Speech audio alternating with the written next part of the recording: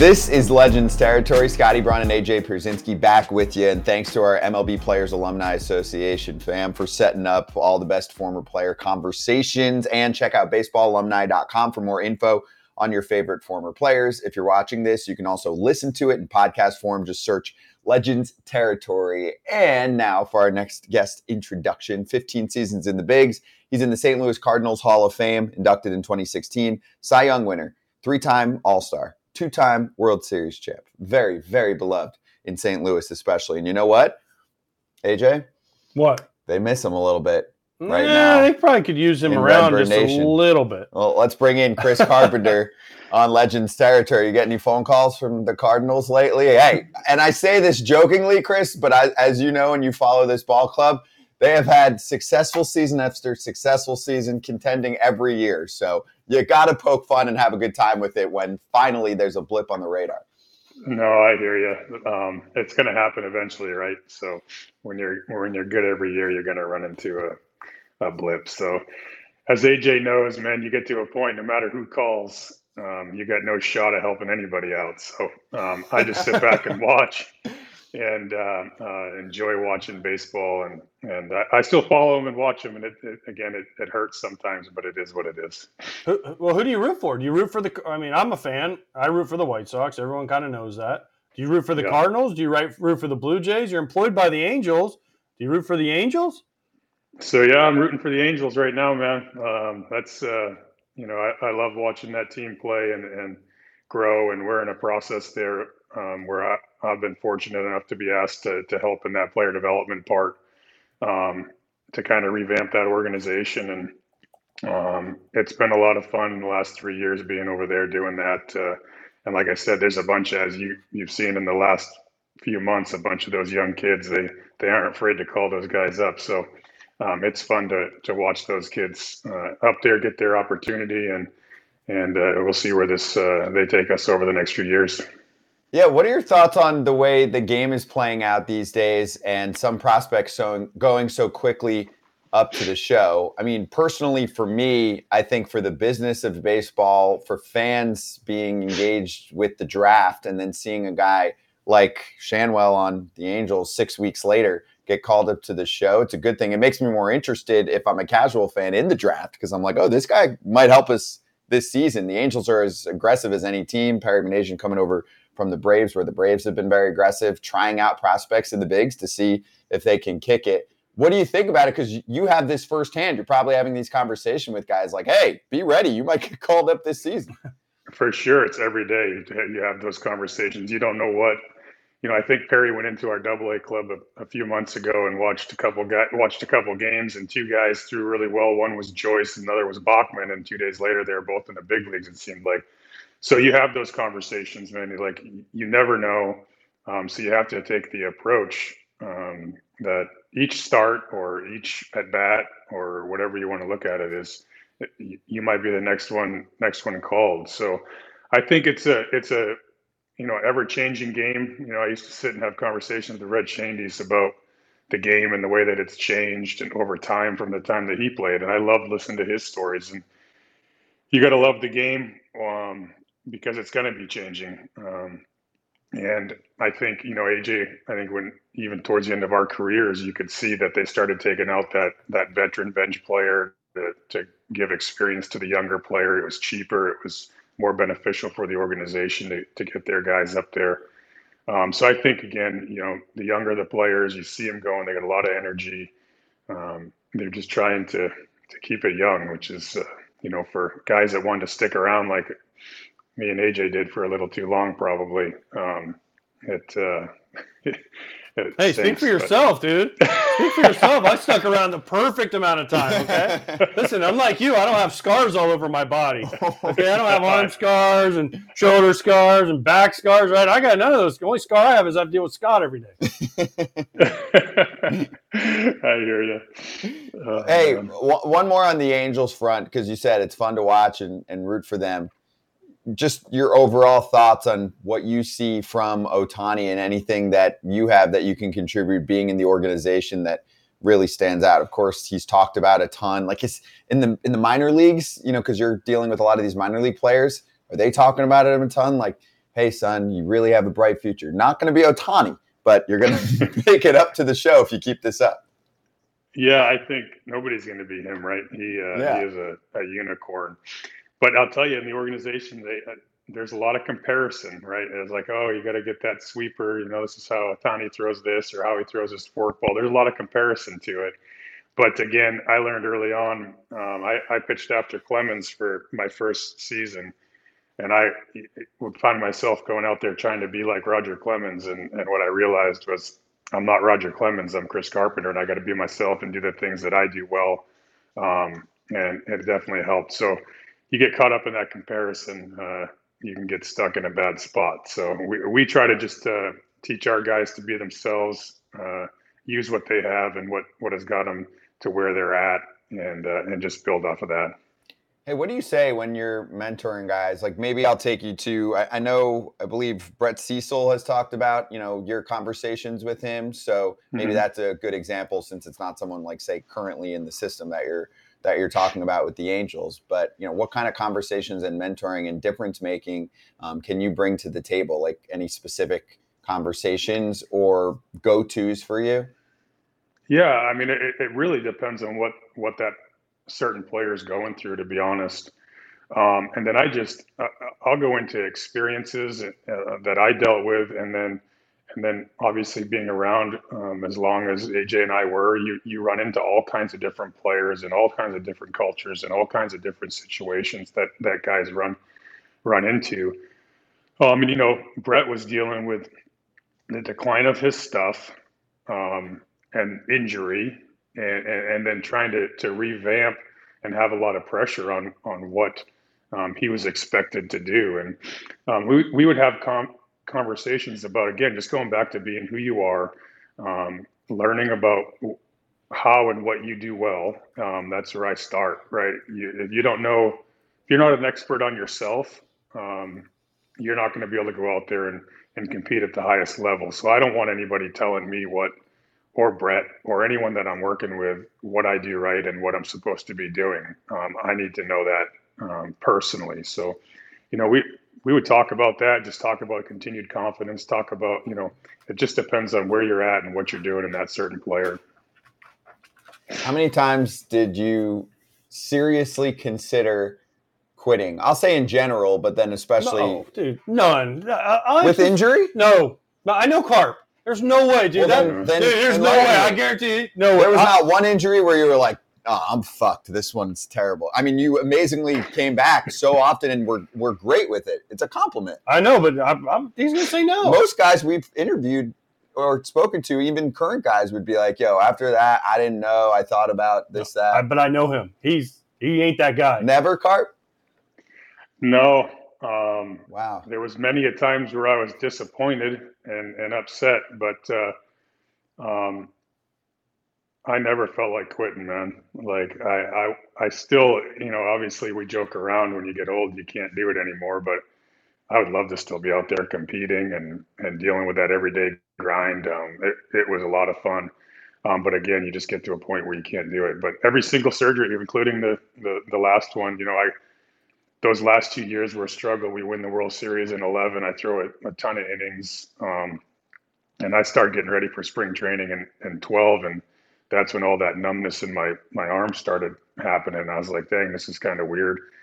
And it got to a point where we had to figure it out. And I literally couldn't feel the baseball. So even that, I could have easily walked away. Again, 36 years old, just won a World Series and sat there and sucked on the money over the next 2 years, but that's just not my personality. I owed it to the organization that believed in me. I owed it to myself, and I owed it to my teammates to continue to grind. And again, I was able to make it back at the end there and pitch a few. I think I made 3 starts at the end of the season, and a few in the playoffs, and then the same thing happened in 13. And your body will tell you when you're done, and that's what it did. I couldn't execute the way that I wanted, and I wasn't going to go out there and embarrass myself or my teammates. Dude, listen, we've had some nights, him and I, drinking some adult beverages on the golf course, and we've talked a lot. And listen, there's certain dudes you talk to, and you're like, he'll grind through anything. Right? And there's other guys, Carp will tell you, there's other guys you talk to and they're like, I don't know, he got a hangnail. He might miss a couple weeks. Well, listen, one thing about Chris Carpenter, we didn't get to play together, but I watched him a lot and got to know him a little bit. This dude was not giving up. He was good. If he could pitch, if his arm was hanging on by a thread and that one thread wasn't going to break, he's like, I'm chucking that curveball up there as long as I can. I have mad respect for people like that. I think it's important, right? I think it's important that I got to the point after that first surgery that for me, it was, you never knew when your last one was. So there was urgency there. Again, I just had this conversation with a guy the other day. You have to have urgency in what you're doing, and it has to be important to you because it goes by so fast, and you never know, like I said, when your last one is. So that's the way that I felt. If I wasn't going to make an excuse, if I went out and took the ball, and I didn't pitch well, it wasn't because I was feeling poorly. It was because I didn't pitch well enough. So I wasn't going to make an excuse on injury. If I was going to make the decision on, I'm just going to go out and do it. And if I literally can't do it, then that's what happens. And, unfortunately I dealt with injuries, but I was going to do everything I could to take that ball that day and stay out there as long as I can. Yeah, no, I love that. It's incredible. When you're looking back right now at your career, what's the one moment that you either get asked about the most or that stands out to you the most that you cherish? The one that I get asked about the most is the game 5 in Philly when I pitched against Doc. People always bring that up. They talk about the diving play into first base in game 1 of the World Series against the Rangers. Those are the two ones that people bring up the most. I think the one that I cherish the most is walking into the Metrodome on, I think it was May 10th or May 11th when I got called up to the big leagues.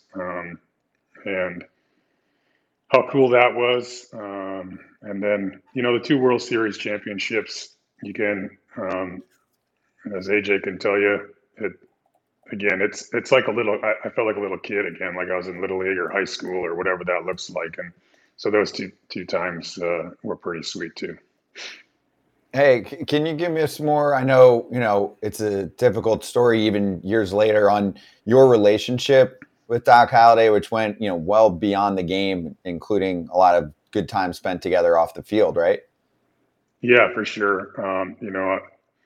I've spoke on it a lot and not much over the last few years, but he, the funny thing was we weren't teammates a ton. We were a little bit in the minor leagues, and that's where we started growing our friendship and our bond. A little bit in the big leagues, but really we were friends off the field and spent a lot of good times together, just doing random normal stuff, fishing and golfing and that kind of stuff. And we were very similar. I think we used our baseball ability to distract from a lot of anxieties and other things that go on in our life. And he was just an awesome guy, hard worker. Loved watching him compete and a great friend. So, he's obviously missed, but I tend to try to remember all the good times that we had. And one of them for someone else was life-saving. Do you know this story?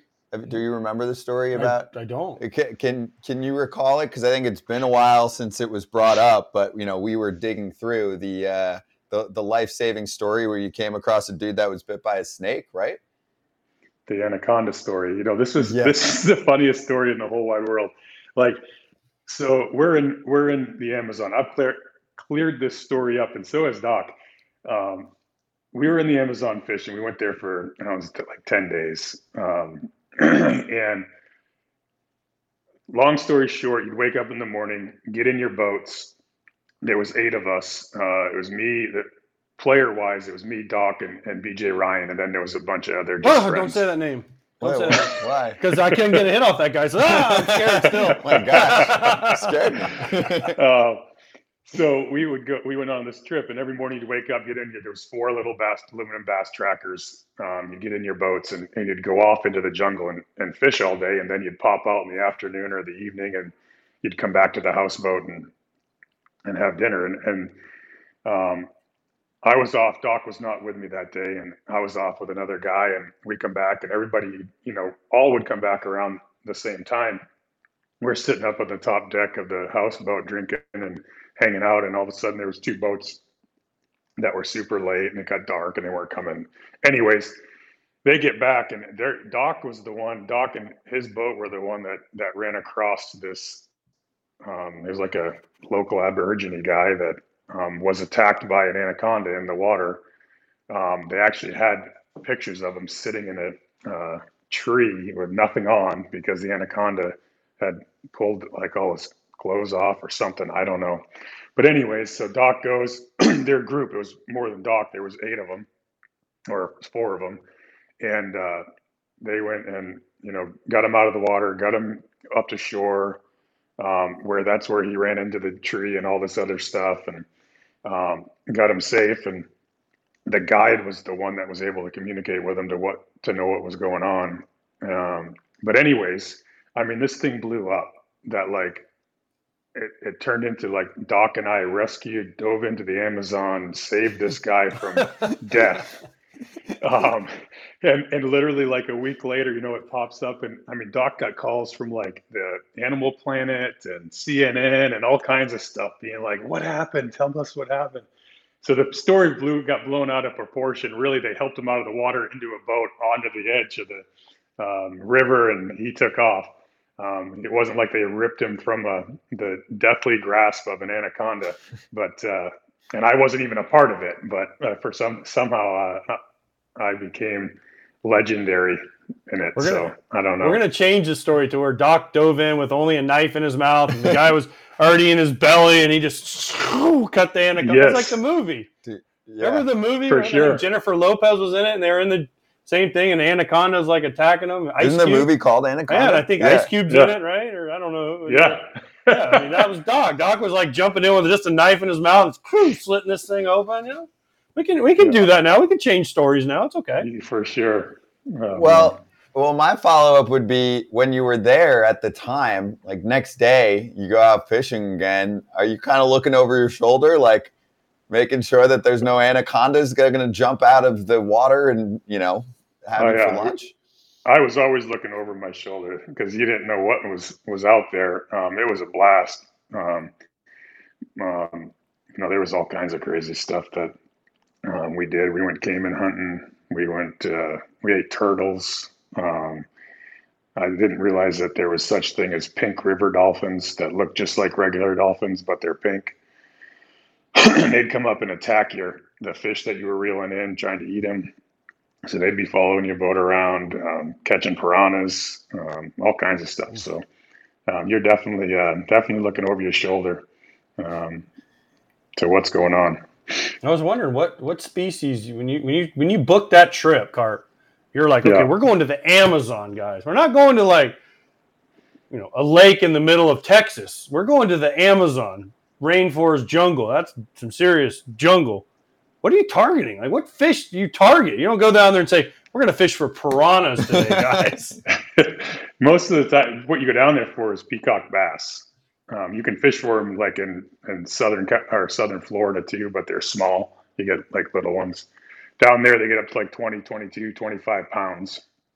So that's what you're mainly fishing for. And then you can go mess around with like those red-tail catfish and piranhas and all kinds of different random species. But the main one that you go down there to go fishing for is peacock bass, which we caught plenty of, and it was a lot of fun. Jeez. Okay. So I'll take you to another former teammate to swing back to the Clemens conversation. The best part, I'll finish. The best part about the trip, though, was it was after the World Series. And that was after we had won in 11, and I beat Doc in game 5. And we were wearing him out because the best part about it was I got the base hit off him up the middle. It didn't matter that I beat him pitching. but I almost took his ankles off on my line drive base hit up the middle. So we were wearing him out on that too. That's fun. He hated that right the after. most. Yeah, you guys get to hang out. So was he kind of looking like, I don't know if I want to go on this trip because Carp's just going to give me shit the whole time? No, we had a good time, and it wasn't even me. I mean, besides the base hit part, it was the other guys, including BJ, that was getting all over him. I didn't know this. Now I got a 0 for 10, 9 punchies, I think. I got a verbal BJ Ryan. weapon in my arsenal. Dude, if there's ever a problem, BJ Ryan. Yeah. I was at an All-Star game with him one year, and I've told the story. I walk into the food room, and he's standing. He's a great dude. He's awesome. And he walks in, he looks at me, and I'm like, don't look at me. I was like, why? And he's like, why? I'm like, I'm going to turn to stone, dude. He goes, what do you mean? I go, you're my kryptonite. I can't even put a ball in play. At the time, I was like 0 for 8 with 8. And I think my last at bat, I hit a ground ball back to him, and he knew. Because we had talked about it. I'm running to first. I'm like, fuck yeah. I hit the ball. I didn't realize that. Did you have a guy like that? Or do you recall anyone where you're like, I own this dude? I own this dude, no. But there was some guys that I struggled against. And one of them was Lee Stevens. Look those numbers up. And look up Carlos Zambrano's numbers off me. Carlos Zambrano. That was one guy that we sit down and we'd have to game plan for, and I couldn't figure it out. But I feel like every time you and Yadi would sit down when you played the Cubs and you're facing Big Z and you're like, put him on. That way you only on first. Exactly, man. Like it was like we had the game plan. I had to study him. I don't know why, but man, he put some at bats on me. He was one of the tougher ones in the lineup. Hey, this year the Cardinals clearly miss Yadi. We were going to say that even if they were a playoff team. Is there anything that you can help to describe that differentiates him besides what we noticed on the field? You know, the way that obviously he would call a game, but that you saw from him that differed from anyone else that you played with? Yeah, I think the easiest thing is the preparation and the confidence that you had. He learned it from Matheny, coming up under Mike and those guys. Like Mike was the same way. Just the preparation, and I think what's missed is not that he can call a game real well. It's the preparation of understanding your pitcher, especially in today's game with the pitch clock and how fast that goes by, right? You only have so many times that you can shake and all that other stuff, and it just turns into a hassle. You were always, not always, that's strong, but I would say 90% of the time on the same page, and he knew exactly where you wanted to go next if you didn't agree with the pitch that he put down. He also knew when to give you a break, when to give you a breather, when not to, like how to push you, all those things. And I think that was the X factor for him and what they're missing. And again, that just comes with time too, right? You learn how to develop that over time and experience. And he just knew his pitchers so well. And I guess that's the best way to put it. He also, I would say, would have loved the pitch clock because that's no. No, because you can't slow the game down, and that's what, as we say. Yeah, but he can call a game. No one shook really him off, anyways. I mean, I think Carp might be the last guy to ever shake him off. So it wasn't like Carp's the only guy with enough, let's say, courage to shake Yadi off in the Cardinal organization. That was almost 10 years ago now. But I mean, Yadi was the master of controlling, like you said, the tempo of a game, knowing when to make that slow walk out there to the mound, right? As pitchers huffing and puffing, or speeding the game up and saying, all right, now is when we kick it in high gear and go. And I think the pitch clock now has taken away the subtleties of catching, whether it's slowing the game down, speeding it up, whatever it is, because everything is in a hurry. So there is no manipulation of batters' thoughts, pitchers' thoughts, and I think that's one of the big things with Yadi. I totally agree. It's a great point. And it's like he had the ability, like he knew me. Like I like to work. Like it was like constant. Give me the ball and go. Give me the ball and go. Give me the ball and go. Until we got into that, and sometimes until I got into that situation where I was in a jam, and he needed to stop me because I wouldn't stop, and he was able to, hey, timeout. Either come talk to me, or he would do the step into the front of home plate and turn around for a minute and clear out his area where he's squatting down or whatever it is, kicking some dirt and even just give you the 10 or 15 seconds even to breathe. And I think, AJ, you're right. There's an ability to manipulate the game as a catcher to really help your pitcher and guide him through a game. And that doesn't mean slow it down. There's going to be times where you speed it up, but we're missing that. Carp, have you spoken to Waino this year? I'm sure you have. I just saw him yesterday. Or what's today? I just saw him this weekend. It was Hall of Fame weekend. I was up there, and I saw him on Sunday morning and gave him a big old hug. But I communicated with him quite often through text and stuff. I mean, are you rooting as hard as I am for him to get his 200th win? Yeah, for sure. I think that he deserves. I had a friend of mine that texted me the other day and was like, "Man, what's all this talk about not letting him compete the rest of the year?" This guy's put so much effort into that organization. The Cardinals aren't going to make the playoffs. Like, allow him to go out and I don't care if he goes a third of an inning for the next 4 starts. It's September. Get some backup arms. Let him go pitch and see what happens. He's given too much to this organization to even question in the media whether or not he should take the mound every start. I wish that would come out.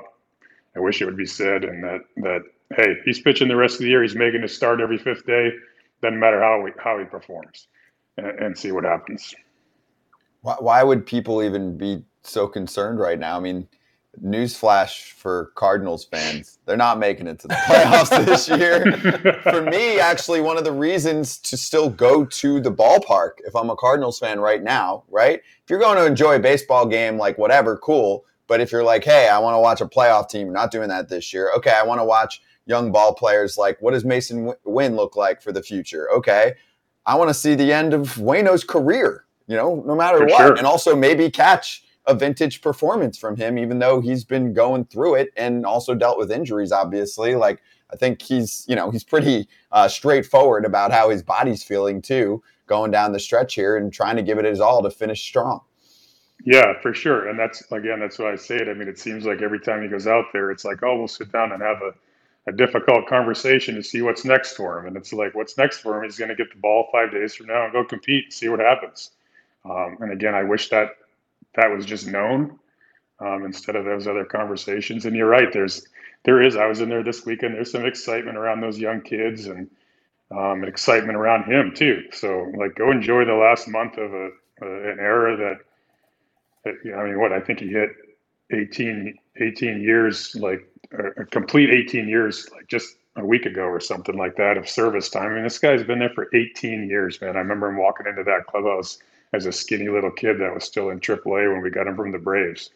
And he's brought so much, like I said, not just on the field to that organization, but in that community and everywhere else. So give him what he deserves, no matter how he's performing. Legends territory, fam.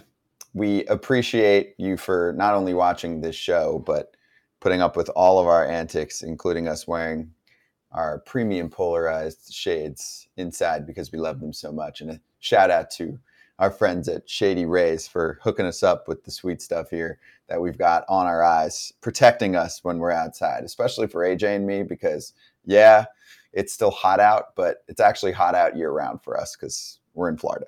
So gear up for whatever season you've got ahead of you with sunshine, with quality shades built to last. You do not need to break the bank to look like this. So cheers to Shady Rays for the durable frames, the extremely clear optics for whatever outdoor adventure you've got going on, and the most insane protection program in all of eyewear. Every pair of sunglasses backed by lost and broken replacements, meaning even if it's day one and you break a pair or you can't find what you've got, they told us they will send you a brand new pair. No questions asked. So you can wear those Shady Rays with confidence. And if you'd like a little discount hookup, then go to shadyrays.com. And for their best deal of the season, you enter the code. I know this is difficult. FOUL. FOUL.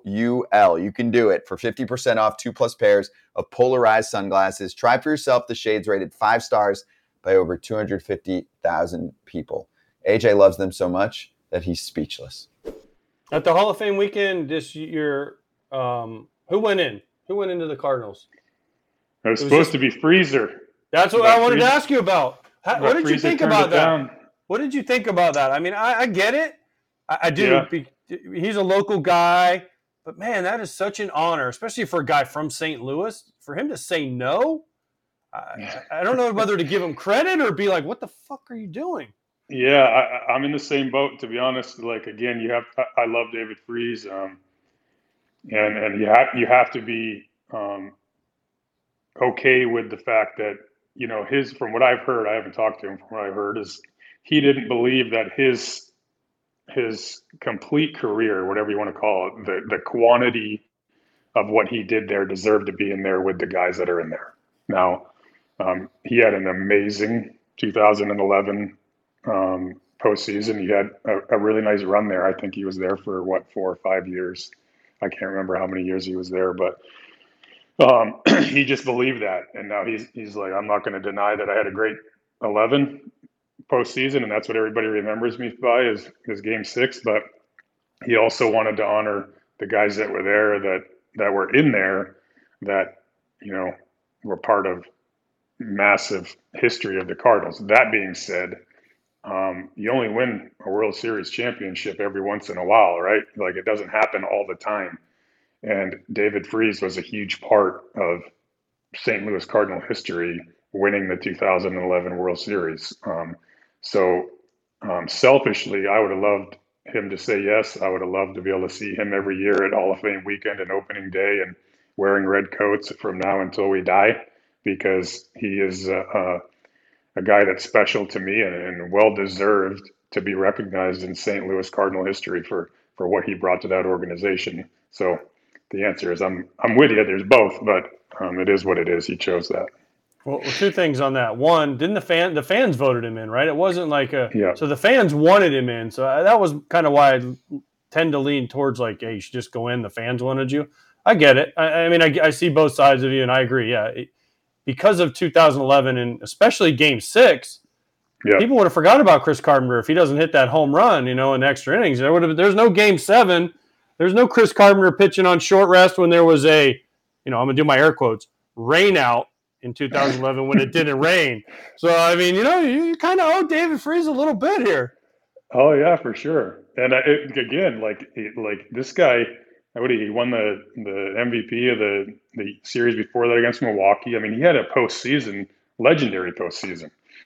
And we wouldn't have been in a situation to win if it wasn't for the things that he accomplished. But so again, the fans, that's why I go selfishly. I wish he would have accepted and been there, because he deserves it. And it would have been nice to give him a big old hug and congratulate him. Plus, he's a legend because he did the Emo's Pizza commercials. Remember the Emo's Pizza? He was like, what thing was on like every 30 seconds? That's the worst commercial ever. It's a local thing. I don't know. No, when I played in St. Louis for half a year, you turn on the TV and every 30 seconds was David Freese for Emo's Pizza. Well, he should be in I don't even know what Emo's Pizza is. Yeah, for sure. Oh, that's good. Do you think that, and I've interviewed him on actually the show well before all of this, do you think any of it has to do with him just like, he kind of hinted at this, like just not loving everything about that chapter of his life? He's talked about that and just not wanting to kind of rehash it on a personal level. Because my thing is like, you don't get to, or it's not up to you, right? Like there's plenty of guys that want to be in a Hall of Fame for a team or in a Hall of Fame in general. And it's not up to you if you want to be in. Someone else votes for you. So on the other end of that, it's like, hey, these people want you there. Just like go for it and smile, and then you don't have to do much afterward. But it sounded like, he had deeper meaning to it, where he's like, that's the past. It was a time period of what it was, and I don't want to go back there. Yeah, and I think, again, I think that's part two. Like, yeah, I lived in that world with him for those years that he was there, and again, I love David, and it was a chapter that I know was difficult for him. So that's why I go back, and you just got to honor the fact that's the choice that he made, and that's what he truly believes in. And I know that they kept trying to fight for it, but he got to the point where he's like, please don't ask me anymore. I'm not doing it. It's a decision that I've made, and you have to respect that for him. Totally. Carp, do you know the story? I don't even know if we've ever talked about this. The story about 2011, and I don't even know if I'm allowed to say this, but when Game 6, after you guys win Game 6, I was there for Fox, and then Game 7 was supposed to be the next night, and you were not going to pitch. And then about 3 o'clock, miraculously, they're like, oh, we're not going to play tonight because it's going to rain. Okay, it never rained a drop. Like, it didn't rain and drop in St. Louis. I don't know what happened. But I was told by multiple sources that the reason the game got rained out was because Bud Selig did not want to jump on a plane from Milwaukee in case it got rained out and have to spend a night there and have to fly back and forth. So they canceled the game at like 3 o'clock in the afternoon, so he didn't have to do it. Therefore, Chris Carpenter got to pitch to start Game 7. Cardinals won Game 7, and the rest is history. So Bud Selig might deserve a thank you note. I've never heard that. I promise you, I was told by numerous people that would know the answer. He dictated the whole situation? He said he did not want to get on a plane in case there was – because, you know, this was like after that – remember the 2008 debacle with the Rays and the Phillies where there was like that long delay and they didn't know what to do? So there was a chance of rain, but it never – I mean, I was in – it didn't rain a drop. I was in downtown. It didn't rain a drop. And they were like, I'm like, man, how does this happen? And they're like, Bud Selig didn't want to get on a plane because he knew he had to come down. Well, I'll thank Bud. Thanks, Bud. Yeah, exactly. Seriously. Do it now. Yeah, it's been I don't care what he did, but it worked out great. Because that was one of the best. Game 6 is the best postseason game as a spectator I've ever seen. From the drama in the late innings, David Freese hitting the home run, the Joe Buck's call on the anniversary of Kirby Puckett and his dad. I mean, it was like, it was just a storybook. It was a movie ending, and then Carp to go out and pitch Game 7. I mean, MLB sometimes knows what it's doing. Indirectly, sure. I mean, not if you're a game to be a part of. Not if you're a Rangers fan, but I mean, if you're a Cardinals fan. No, it's still being talked about just as much there. But that is crazy. True story. Wow. Okay. Well, good. I mean, see, you learned something on this show. All right, so one more former teammate question for me to take you back towards the beginning of our combo. You mentioned, hey, I learned I'm not Clemens. I got to be myself. Now, take me further back. You were a huge Clemens fan growing up. Like, was he your favorite player? And then you meet him pretty early on in your career. Were you like, oh, this is pretty cool? Yeah, it was awesome. I remember. So yes, I grew up going to Fenway. Clemens was my guy. And then having the opportunity, I'll never forget. He comes over, signs with us in Toronto, and I remember walking into Engelberg Complex for spring training, knowing that I'm going to go in and be a teammate of Roger Clemens. I got it out there in the open real quick that I loved him growing up, all that stuff, and then it just became professional. And what a awesome teammate. I loved watching him work and watching him compete, and he was very open with me and conversating about pitching and pitch selection and sequencing and hard work and all. I mean, him, Pat Henkin, and Woody Williams were three guys that I played under that I owe a ton of respect and just thanks for developing me into what it looks like to go and be a Major League Baseball player and a professional. Hey, did Clemens teach you everything about pitching? Like, because we had him on a few weeks ago, and we asked him if it was true that he would put Icy Hot in his jockstrap to get him excited. So was he teaching you about all these little nuances that he says aren't true but are become urban legends? Oh, I watched it. It was awesome. His pitch day was an absolute circus. The night before too, he was doing the chart. That was the only night he would sign. He'd sit in the conference room doing the chart, and whoever wanted his stuff signed, he'd have dozens and dozens. Baseballs, jerseys, stuff everywhere. While in between innings, signing autographs, and then the pitch day, man. Those things that you hang, like all your, the guys would hang the uniforms on to push around. They're like the metal portable, clothes hangers. He'd have his own with all his junk hung on it. He'd push it into the training room, and he'd start in there. And Icy Hut on his jock strap, get fully clothed, running ramps up and down in for half an hour in the Sky Dome, coming in just full on sweat, like he had just competed and before he even went out. It was a circus. That seems like I'd be tired before I took the mound. I'm exhausted. I'd be like, oh now I got to go pitch. Yeah, it was crazy, but he was awesome. Well, I got to ask this because you're talking about the Rogers Center Sky Dome. Was the mound like 2 foot taller than every other mound there? Because in the big leagues, because I swear when you play there, it looked like the mound was like, the normal mound was 10 inches or whatever it's supposed to be. Dude, this mound, like we'd face Doc or we'd face Carp in there, and you're like, I'm looking at them like at the roof. They're throwing it out of the roof. And then you go out there as a catcher and you walk up the mound and you're tired because you walked up damn Mount Everest to get up to the rubber to talk to the pitcher. And, we had it measured. It measured perfectly. I'm like, dude, that thing is 3 foot tall. Yeah, it definitely felt like it. It was a great place to pitch early on in my career. Like you felt like you were throwing downhill. I don't know. They say that it was always measured appropriately because there was whispers about that even early in my career. People would come in and be like, we need that mound checked. We need that mound checked. But I don't know. It was great. I'm telling you, it was crazy.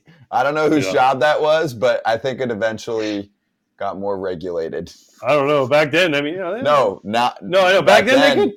I remember hearing, they could manipulate the tools because they had like a hand tool that they would measure. I don't know how they did it, but I remember hearing stories that they manipulated the tool to where it didn't line up exactly right, and so they had all these tall pitchers. Yeah, and they were all throwing downhill. And you go into Toronto and you get these guys. You're like, man, I got no chance for 3 days here. If I get one hit, I'm getting out of here ahead of the game. So whatever it takes. So. Yep. It worked out. I love it. Like pitchers are like, yeah, I don't want to talk about it. Yeah, I use it fully to my yeah. It's like, yep, I enjoyed it. Exactly. I'm not going to complain. It's like Bud Selig, man. Thanks, Bud. Yeah, exactly. Thanks, Bud. You and your private jet got a little night off. That's right. Yeah. Well, Carp, awesome talking to you. Great catching up, reminiscing, and all of that. And we appreciate the time, man. And also just a quick thanks to the MLB Players Alumni Association for setting this up. And for more info on your favorite former players, you can go to baseballalumni.com. And also you can listen to this if you're watching right now, if you look up Legends Territory, wherever you get your pods. But Carp, thank you for the time here. And also good luck in the mentoring gig and everything you're doing on the coaching side with the Angels in their organization right now. Appreciate it, man. It was fun. I'm glad I had the opportunity to come on here. Love talking baseball, man. So good stuff. Thanks, Carp. Thank you. All right, thanks.